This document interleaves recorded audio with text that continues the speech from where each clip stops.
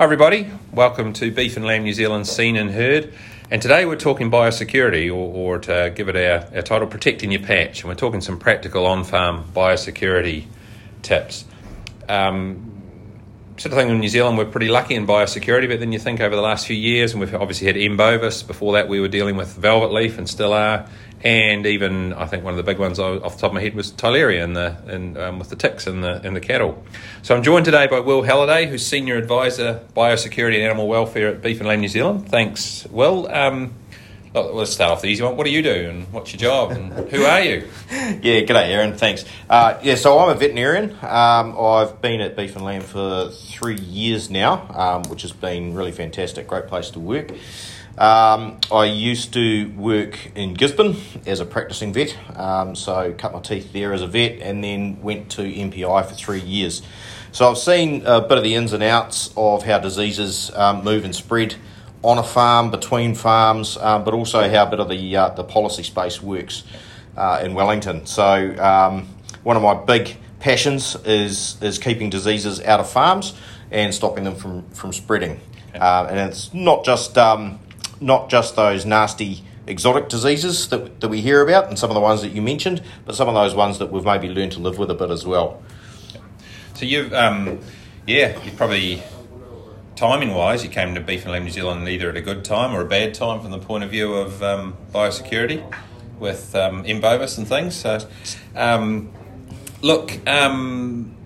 somebody's playing with the lights in here. It's going on or off. Never mind, that doesn't affect a podcast. Hey, look, listeners hopefully will remember, a number of them will listen. We actually did a podcast a couple of years back, you and I, and we touched base and decided it was time to update this one. So we're going to go through the 7 intervention points, which is how we sort of sum it up at Beef and Lamb New Zealand, the key on-farm biosecurity issues. But what's come up in the last couple of years? What's changed? What's updated? What's the new stuff? Cool. So we've seen quite a drastic reduction in the number of farms with M. bovis is probably the biggest thing. We've now got it pinned down to a small area, South Canterbury, and well on the road towards eradication now. So, arguably that's been quite a success for the industry. The other big one, of course, that everyone's talking about is COVID. And, now everybody knows what an epidemiologist is and maybe has a fair idea about what they do. We've managed to trace and track ourselves, human populations, and keep an eye on the spread of a human disease, and I think that's a really good analogy for how we can manage animal diseases as well, and to a lesser extent the movement of pests and plant pests, etc. So we did quite a few podcasts back, and I think maybe even done one with you around M. bovis when it first hit, and we were trying to do all sorts of information channels to get about M. bovis, but we're down to, I think, was it 3 farms infected last update? Yeah, currently sort of ticking around that 3 to 4 mark. Confident it's going to be eradicated? I am, yes. Yep, in progress mate. So one of the things, obviously M. bovis, we've talked about, we're pretty confident it's going to be eradicated down to about 3. No disease is good, and that we're going to talk about that in the biosecurity podcast as we go through. But I guess if we had to have one, M. bovis, in a way, there's a lot worse ones out there, and was one of the silver linings with that. At least we've learned a lot of lessons, and we're probably better prepared now if something worse arrived. Sure. So one of the objectives of the program was to come out the other end of bovis with a more robust and fit-for-purpose biosecurity system, and we've had an independent review of the response come through, and that's thrown up some areas of improvement, which is really what we want to see. So yeah, absolutely, I think we're in a better space now biosecurity wise than we were beforehand. Yeah. So we've already launched into it and talked a wee bit about it, but what do we mean when we talk biosecurity? Cool. What are we talking about? What does it encompass? So what biosecurity is, it's managing risk, essentially. And risk has 2 parts to it. Okay, there's the likelihood that something's going to happen or that something's going to appear on your farm that you don't want, but then there's the consequences of that happening. So let's take, for example, something like foot and mouth disease. the likelihood of foot and mouth disease appearing on your farm in New Zealand is really, really low. But the consequences of it are devastating. Okay? But then the other end of the spectrum, facial eczema. Okay? The likelihood is actually quite high, but the consequences are relatively manageable. So there's a spectrum of it there, and the whole idea of it is managing those risks as best you can. So facial eczema is probably a good one. I mean, foot and mouth, we're doing our damnedest to keep it out of the country, and if it did arrive, keep it out of farms. There's others like facial eczema where, best will in the world, we can't keep it out. It's not, you can't just put a gate up and keep it out. So biosecurity is not just about keeping things out, it's about saying if they come, how best to respond and deal with it. Absolutely, because there are ways to manage things like facial eczema, and that would be through genetics, buying facial eczema tolerant rams, for example, to put those genetics through your flock, or, zinc capsules, etc. There are ways to mitigate it.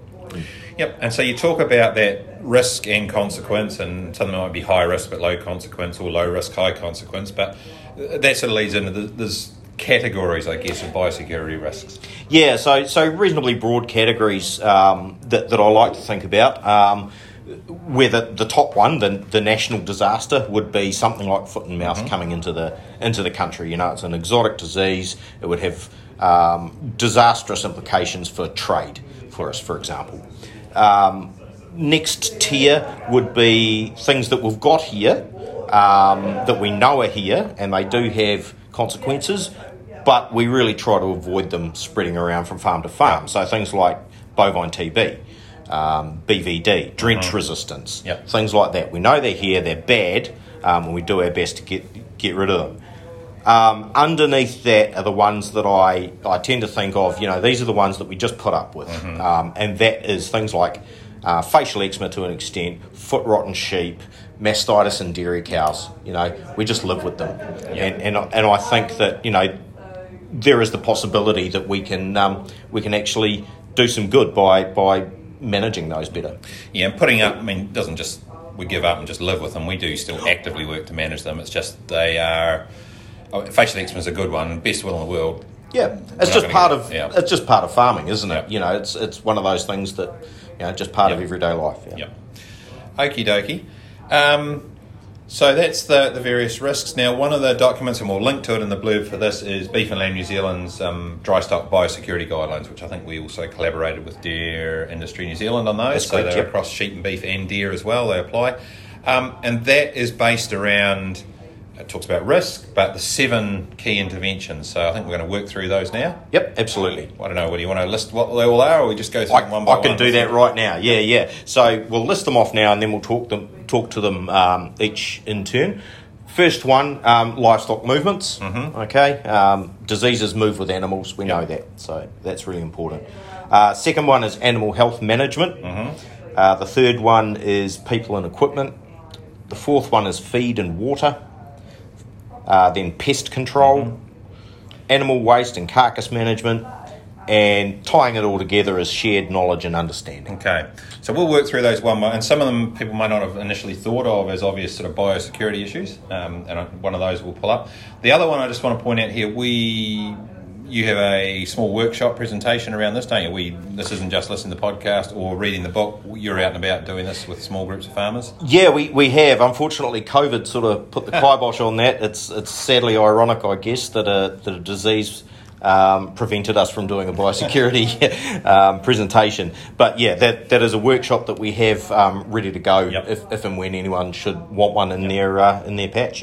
Yep, and so we're back into those sorts of things now. COVID welling and with the various protocols around it. So if it's something you think you or your community group, your discussion group would be interested in, then by all means get in touch with your local Beef and Lamb New Zealand rep, your extension manager, or give us a call on the 0800 number or something like that, and we should be able to try and get this one out to you. All right, livestock movements, and that's the big one people think about. What's the key points there? Yeah, look, the big one with livestock movements is, like I said, animal diseases move with animals, okay? So I really, really want to people thinking about doing their homework if they're bringing animals onto their farm, and that's whether they're purchasing them, bringing them on for grazing or whatever. So, you're not just thinking about those 400-day weight gains or anything like that. You've got to think about what other things might be coming with those animals. So diseases, genetic diseases potentially, drench resistance, but then also things like pests and weeds. What seeds might be coming in the fleece of those sheep or whatever that you don't want. So a really good way to mitigate or to manage those risks is quarantine. Okay, so it's keeping those animals separate from your main herd or your main flock for a period of 7 to 14 days, and that'll be in a quarantine paddock. And that gives you the opportunity to provide some treatments to those animals if they're required, give them a dip, give them a quarantine drench, or any vaccinations that they might require. And that quarantine too, one of the key things, it's the time, but it's in space as well. You're not just keeping them separate for 14 days or in that paddock for 14 days. You don't want others nearby, or when they go out to graze, you won't be immediately following them with some of your own stock, that sort of thing. You want to you're quite right, Aaron. So, there's actually quite a few diseases that can pass between cattle, for example, simply through nose-to-nose contact with each other. And we know that cattle are curious creatures. New ones appear in the paddock next door, and they'll straight away go up and give them a sniff or a lick or whatever and investigate them. So, preferably in an isolated paddock. And we've covered, the big one that certainly when we talk to farmers, internal parasite management's a big one. We've got quite a lot of resources, but that quarantine is not just the time, but as you say, it gives you the opportunity to do some sort of quarantine treatment. So hopefully you'll have an idea of the parasite status of the animals before they arrive. But, if in doubt, keep them separate, and if you know what drenches are effective on your property, then you can go ahead and treat them with that and keep them on that paddock for a bit. So once you've got them on your own place, you own them, you've got control of them, but what you don't know is before you bought them, before they arrive, that sort of thing. Is it feasible, or how do farmers go about maybe trying to find out what they might be buying that they can't see? Well, start a conversation, really, is my best advice on that one. No harm in just asking, really.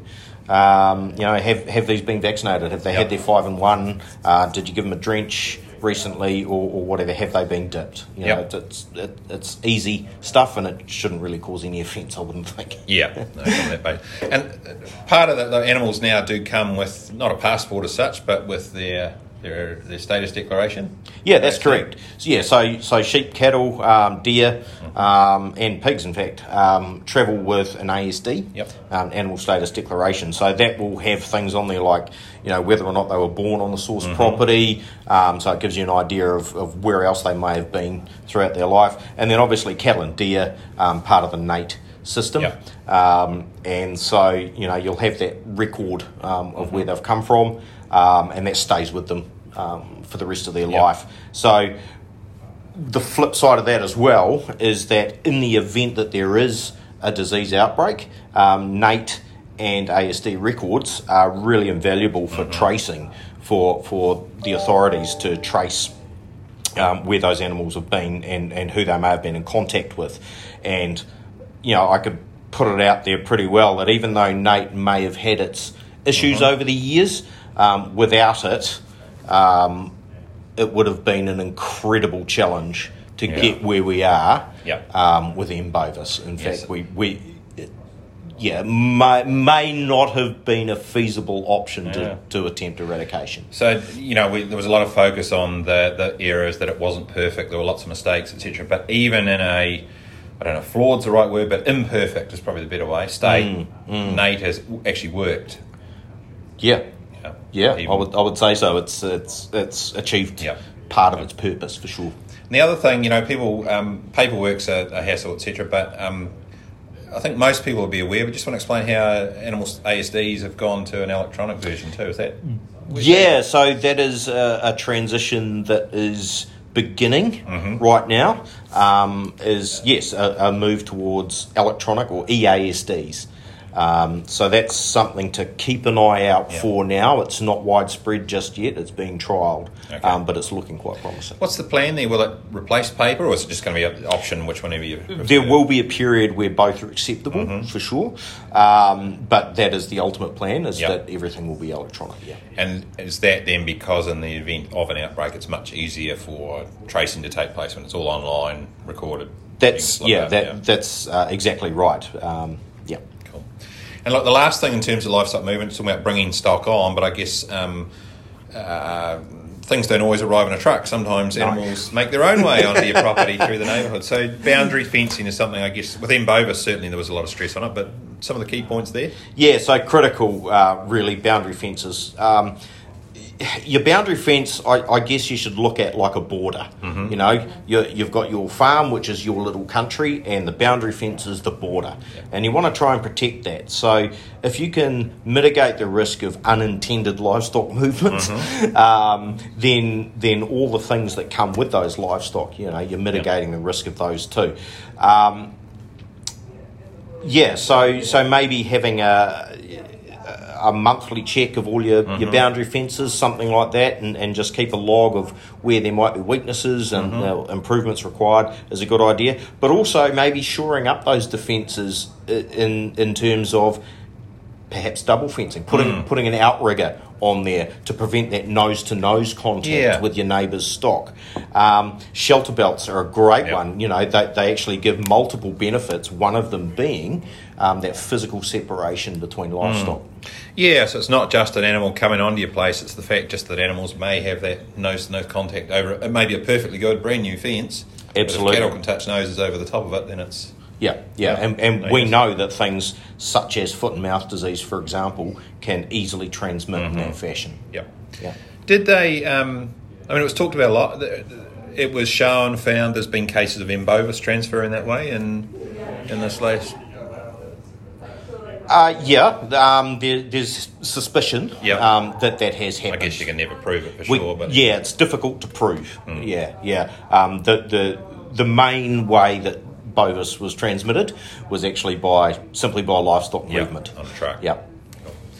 All right. Look, second intervention one, and obviously I think you sort of start here with some of the main ones that people think of, and so the second one is a biggie: animal health management. What's the recommendations, and I guess the things that people might not have thought of in this key intervention? Right. So the key with animal health management is, these are the diseases that we have already, really, but by applying biosecurity principles to those, we can improve the resilience to anything else that might come in. Okay, so really the number one is records. What have you done with these animals? Any illnesses that they may have had, make a record of it. Make a record of what treatment they were given, their response, etc. Okay, so and it comes down to having an animal health plan. Okay, now we've got a booklet here, and Aaron's actually, he's got a copy of it that he's demonstrating to me, and that's our sheep and beef cattle health review workbook. So you can, farmers can work through this, and essentially it's the building blocks that go into an animal health plan that you can take to your veterinarian as a record of your objectives and your livestock management practices, and come with that plan. I think we'll put a link here. So having a copy here doesn't work well on a podcast. We'll put a link in the blurb. You can find it on the Beef and Lamb New Zealand website as well. We've got hard copies we send you. I'm pretty sure there's an electronic version, isn't there? There's all sorts. Yeah. And I mean, that Beef and Lamb New Zealand got theirs. Most vets have all got versions as well, but it's just about having some of the stuff you've got to record, because as a mentor once told me, the bluntest pencil remembers better than the sharpest mind. That's excellent. I like that. So, I mean, when it comes to animal health plans, there's a lot that we can learn from our colleagues in the pig and poultry industries, actually. They've been doing this for a long time. They've got a lot of capital tied up in their breeding herds and breeding flocks for example, and so they have immaculate records of all treatments, etc., that go on. So, yeah, it is a real help to your veterinarian. It's a real help to you and your business. Yep. So recording and planning, writing things down, which is, it's not necessarily everybody's favourite part of farming, but it's becoming more and more of it, and we're trying to make things as easy as we can. But the things that people do enjoy, looking after livestock, and particularly breeding. I mean, breeding for resistance and or tolerance of diseases has become a lot more effective, I think, in the last decade or so. And yeah, there's some really good opportunities out there that are probably still underused. Oh, yeah, I would dare say, and there are also new opportunities that are coming out all the time. So, breeding for facial eczema tolerance, for example, that's the obvious one. That's been going on in sheep in New Zealand since the 80s, actually, and has been very, very effective. So, parts of the country that would otherwise be devastated by facial eczema, remain productive. With climate change, we are seeing facial eczema creeping into areas where it hasn't traditionally been seen, and so the introduction of those genetics has been valuable for those farmers there. Yeah, it's a really interesting one. I mean, I know did a little bit of work with facial eczema, and there's no silver bullets there, but breeding for tolerance is as close to a bronze bullet as you'll get. It's work, it's permanent, it's cumulative. I think the other thing with some of these disease resistance things, and again, we can find out more information about these from Beef and Lamb New Zealand. We have workshops on them. Is a lot of farmers have felt that they're getting their production levels, certainly the lambing percentage, where they don't want to necessarily go a lot higher, because then they start having higher fecundity, lots of triplets, those sorts of things. But that's then the opportunity to maintain those level of production and bring in things that make running stock easier. So breeding for tolerance, resistance, and there's some really good genetic gain being made out there in the industry. Yeah, and I think a good point there actually is that an animal that is inherently healthy and well fed is far more likely to be able to successfully fend off disease, any disease that comes toward it as well. Having just those inherently resilient livestock goes a long way. Yeah. And it just saves time and money, not having to get animals in and treat and or deal with, etc. So, animal health management, we've touched on quarantine on that, but I think the next point, and it's really interesting, sheep and beef farmers think about the sheep and beef cattle, but nearly all of them have other animals on the farm that they probably need to take account of too. Yeah, exactly. And that's a really good point. Just, one question I love to ask people is, could you get through shearing if half of your dogs were crook? And I've seen that happen on a large station where, there was an outbreak of kennel cough, which is sort of like a flu type condition in dogs. And they out of 50 dogs on this large station, 30 of them got kennel cough. And this was in the first week of December. And so suddenly they found themselves with just several thousand ewes and lambs that required shearing. And there were some pretty fit shepherds by the end of summer, I think, on that one. So that's, so you really need to ask yourself that question. Can I get through crunch times of the year without my dogs? And so that's why absolutely recommend keep them vaccinated and keep your dogs well fed and healthy. But as well as that, there's parts of the country where a lot of mustering is still done on horseback. So, encourage people to maintain the health of your horses as well.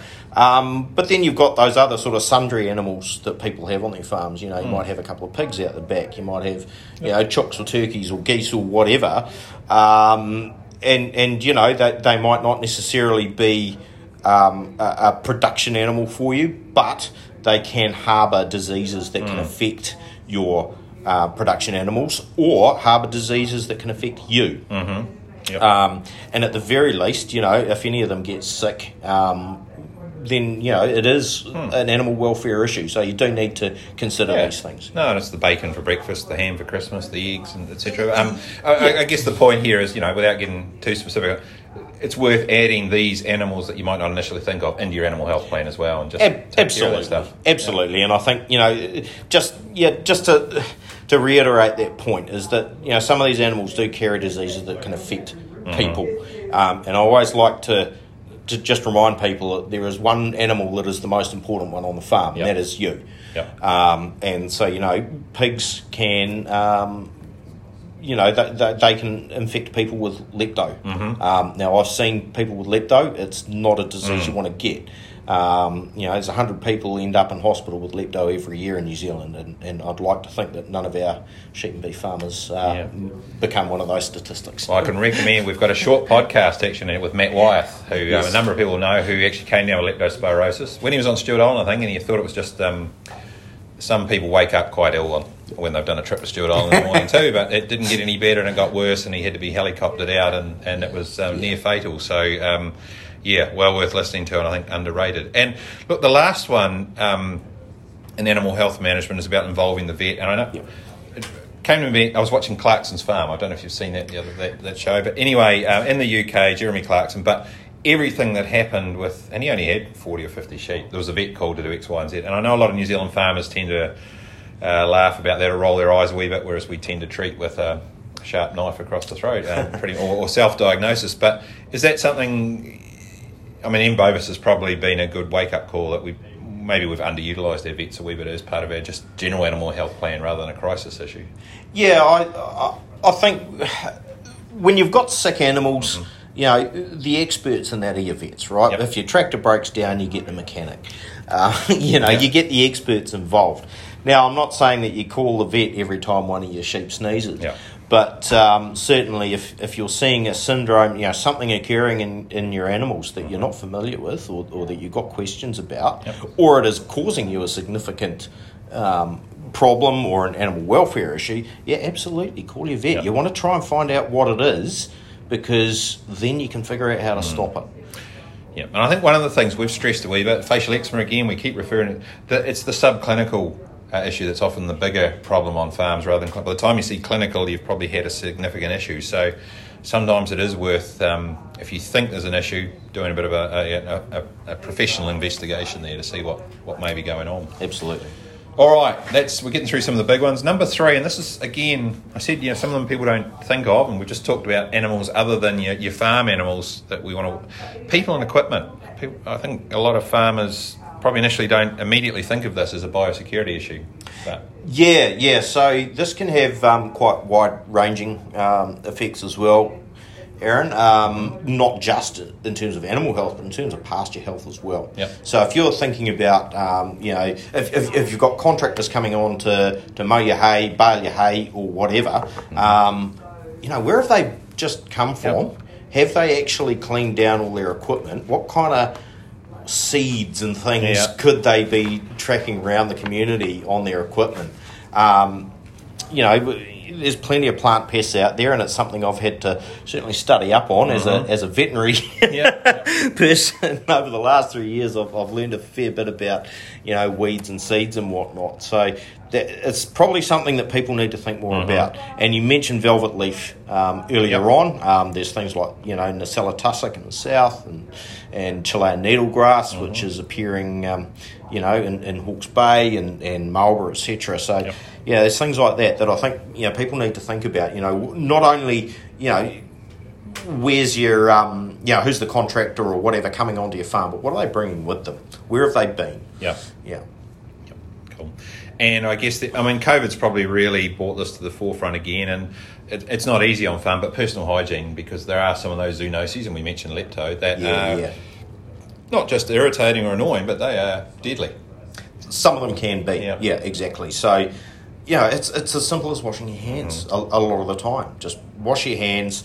The classic is, you're baking an egg pie at docking time or whatever, but just simply wash your hands before you do that kind of thing, because I think we're all pretty familiar now with bloody hand sanitizer, and that sort of thing will do the job for... Should do, but there's a point that I'll touch on later on as well, is that hand sanitizer is a disinfectant, okay? But it's not going to work if your hands are caked in mud, blood, whatever. You're best to really wash all that stuff off, clean them, and then disinfect. Yep.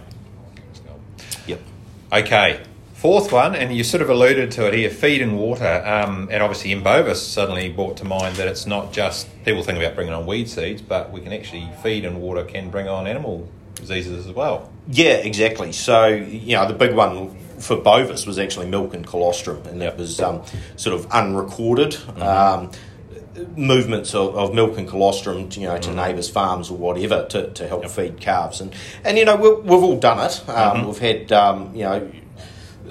orphaned lambs or orphaned calves or whatever. And, oh, gee, we need to feed this thing. We'll just nip down to the dairy farm, grab a bucket of milk, and Bob's your uncle. But without even thinking that's actually a biosecurity risk. Yep. But then also things like bringing on hay and silage, and unfortunately we do see this in drought periods, and also when there's been things like fires and whatnot, that people have to bring in hay and silage. Yep.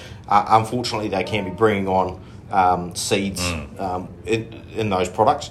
So I guess if it's something you do routinely, to buy in extra feed like that, you can strike up that conversation with the person you're buying it from. Yeah. Hey, can I come and have a look at the paddock where it came from?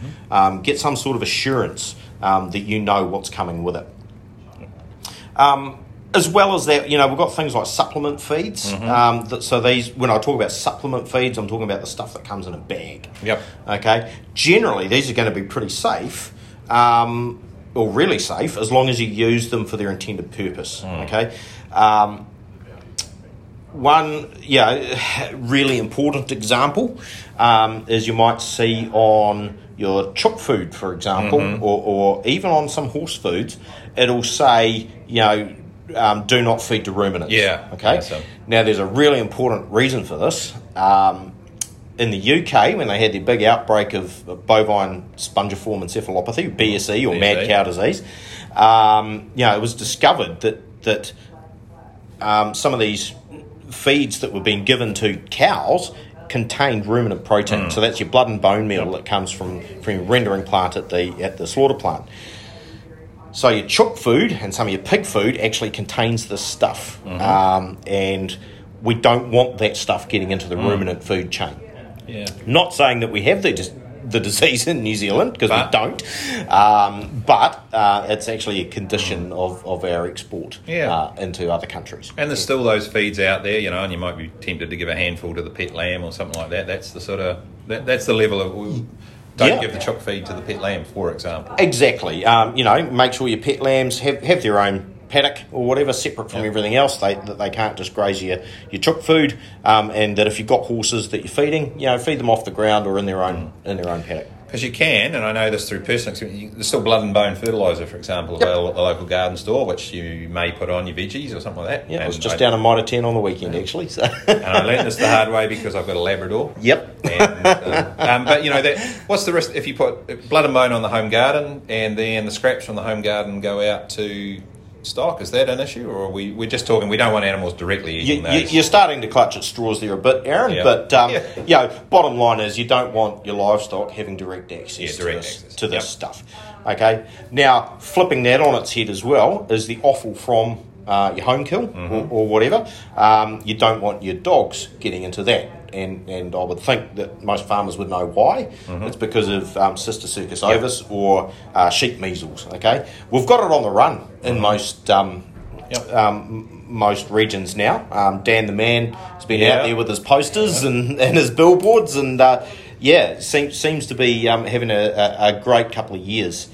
Keeping the numbers down. So, it's one of those things though. As it sort of disappears from mind, we see the odd flare up every time because people forget. And that's really why I want to keep this podcast up to date and current. To be honest, Aaron, is just to keep that thinking out there. Yeah. So again, that's one sheep measles, treating the dogs. That's the sort of thing in your animal health plan. Yeah, treating your dogs and making sure that if you do want to feed offal, that it's either frozen, minus 10. For 10 days, or that it's fully cooked. Awesome. Now, one of the other ones, and this actually ties with a lot of the other stuff we're doing, drinking water. We've done a lot of work. There's good environmental reasons. There's good stock production reasons for trying to get as much reticulated water as possible away from dams. But dam water can actually be a bit of a health risk.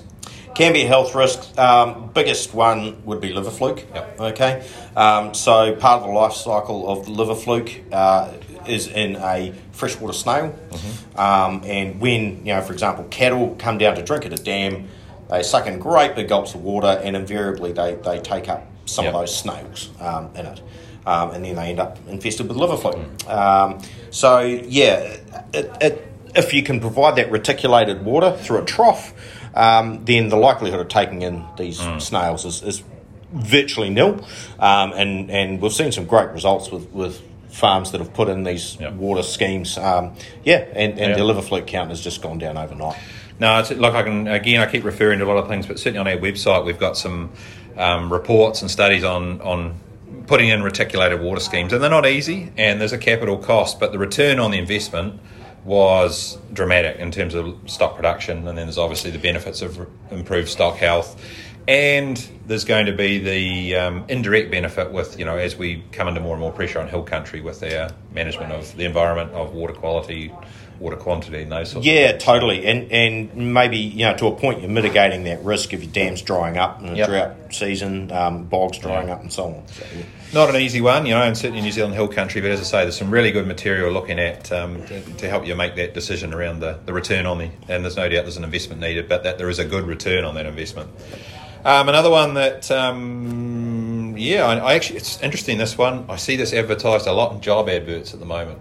They don't call it pest control, they call it hunting opportunities, but there's a lot of jobs advertised that there is hunting on the property. But it's a good recreation, source of food, etc. But there's some serious outcomes we want from pest control as well. Not just big animals like deer and pigs and so on, but lots of the little ones as well. Yeah, lots of the little ones as well. So rats and mice, for example, around your buildings, around your shearing sheds and so on, getting into your feed stores. Rats and mice are actually a great source of lecto. We talked about that with pigs before. So you don't want them doing that. You don't want them spreading it through your feed, through your livestock, and therefore potentially into you either. But you also mentioned the larger animals. So you've got the deer. Obviously, they can carry bovine TB, which we don't want. So can pigs. And even some parts of the country, you've got a lot of goats. You've even got feral sheep and cattle. So keeping these out of your main livestock flocks and herds, that protects you against any of the diseases that they might have. And this might come down to your boundary fencing as well, but certainly pigs and deer and things like that, they can be really hard to keep out. So it's just a matter of monitoring and removing them in whatever by whatever means necessary. I know, it's been in the news lately, and I certainly know a few farmers directly who have had the deer numbers. They like seeing a few deer come back after the lows, after live recovery and venison recovery, but now they've got to the point where it's getting a bit ridiculous. There's that issue in terms of what they eat, and for pigs, some of the damage they do, that sort of thing.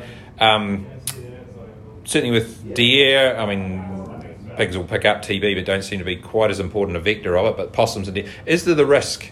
Are we seeing, with the populations increasing generally in a lot of places, that a lot of the effort we put into particularly TB control could be at risk because of those populations of vectors increasing? Yes. Is the short answer.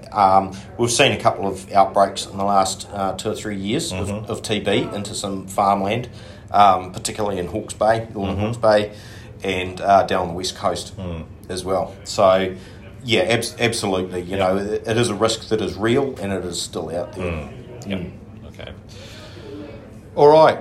We're moving along pretty quickly through these last ones, and this is one I think animal waste and carcass management. So it's not, but one of the things you're talking about here is there's a cost or a challenge. There's a carcass, we want to get rid of it for good reasons, disease spread, but there's an opportunity perhaps in dead stock for some identification as well. Absolutely. So this is one of those ones that probably flies under the radar a little bit, but that is, we know that stock sometimes die, and you'll find a carcass somewhere.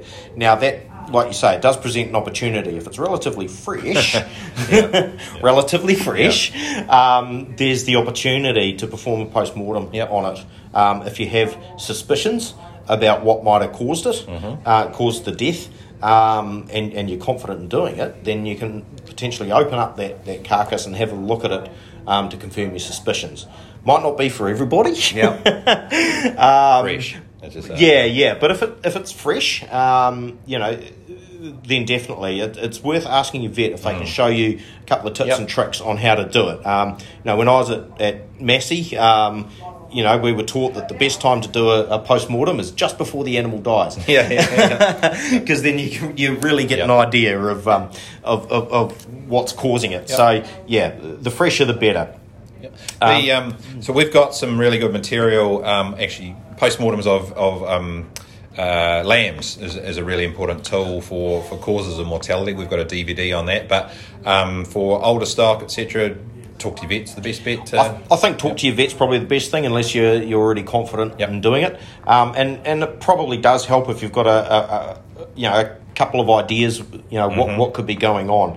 If it's a one-off, you might never find out what it is. But if you've got multiples, then definitely I think get your vet involved. If it looks like an outbreak of something fatal, I'd get your vet involved. If people are going to open up, maybe they've got a sick animal, they euthanize it and then decide to have a quick look themselves. What are some of the key ones to be looking for? Maybe some of they're not definitive, but signs of Yonis, for example. What are some of the other ones you might have a look for? Yeah, so one of the key things here, Aaron, is actually to know what normal looks like.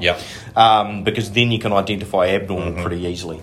So if you've done lots of dog tuckers or home kill, then you should have a fair idea what normal looks like. So something like Yonis, for example, you'll notice that the what's normally almost a transparent sort of membrane that holds all the guts, the intestines, and that'll go all milky and quite thickened, and generally just look really different.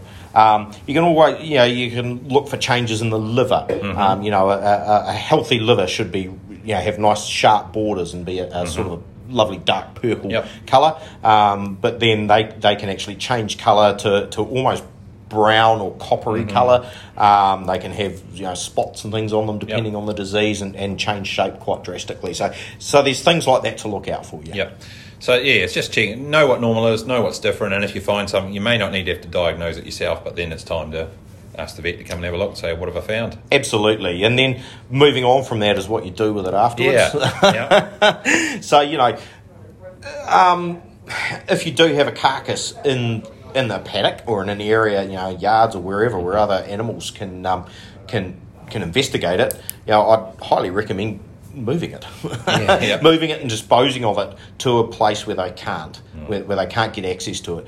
If you don't know what's killed it and it could be something contagious, then I think that's fundamental, really. You also, if possible, want to dispose of your carcasses somewhere where dogs, cats, etc. can't get to it. Somewhere fenced off, potentially electric fenced off, deep pit that that other animals aren't going to get to. So it needs to be below ground is always the preferable. Preferable and away from a water source. So depending on where your water table sits, you might want to just check. Want to check that one. In some parts of the country, it's probably a good idea to check with your council first before digging anything like that. Cool. Now, one of the other, you talked before about some of the gold standard recording, etc., is in pig and poultry industries in New Zealand, and we can learn a bit from them.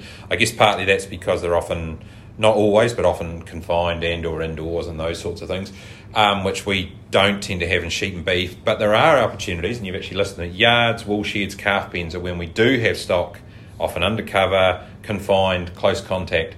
There's some issues to think about there.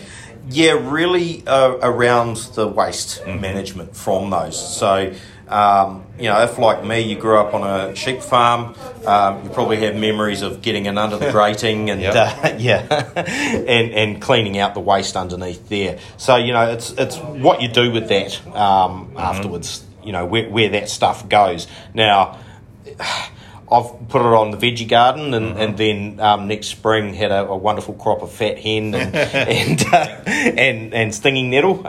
So, you need to think about that kind of thing as well. Calf pens is a big one because, calves often, they'll be scouring, they'll have they don't have very good immune systems right off the bat, and so they can be pooing out all sorts of stuff.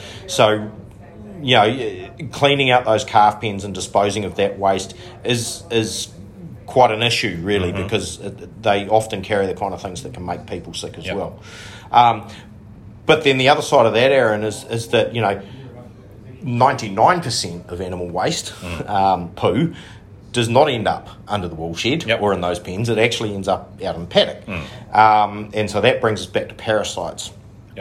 To a point, and so that's where we can start thinking about how we manage stock rotation policies, and movement of stock classes, maybe cattle after sheep or vice versa, to manage those parasites, so that we don't have to rely on drenches so much. Cool. And yards and wool sheds not so much. Obviously for calf pens, cleaning them out, sterilising them, that sort of thing, disinfecting them is important. Is there any benefit to that? I know.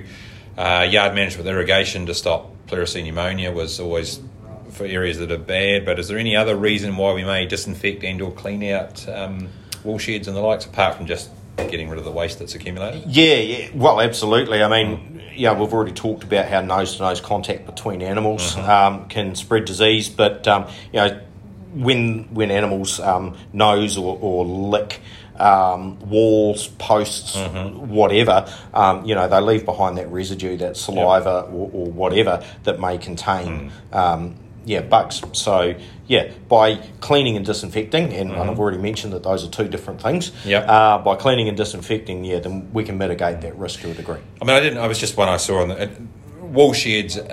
You're not suggesting between every mob that come in, people should give it a spray clean. It's just an occasional annual clean out or something. Maybe give it a clean out before December. That kind of thing. And I'm not suggesting, walking around in a hazmat suit and spraying disinfectant everywhere, because that cleaning and removing the visible grime and muck, that'll do 90% of the job, to be honest, because that's where the bugs live.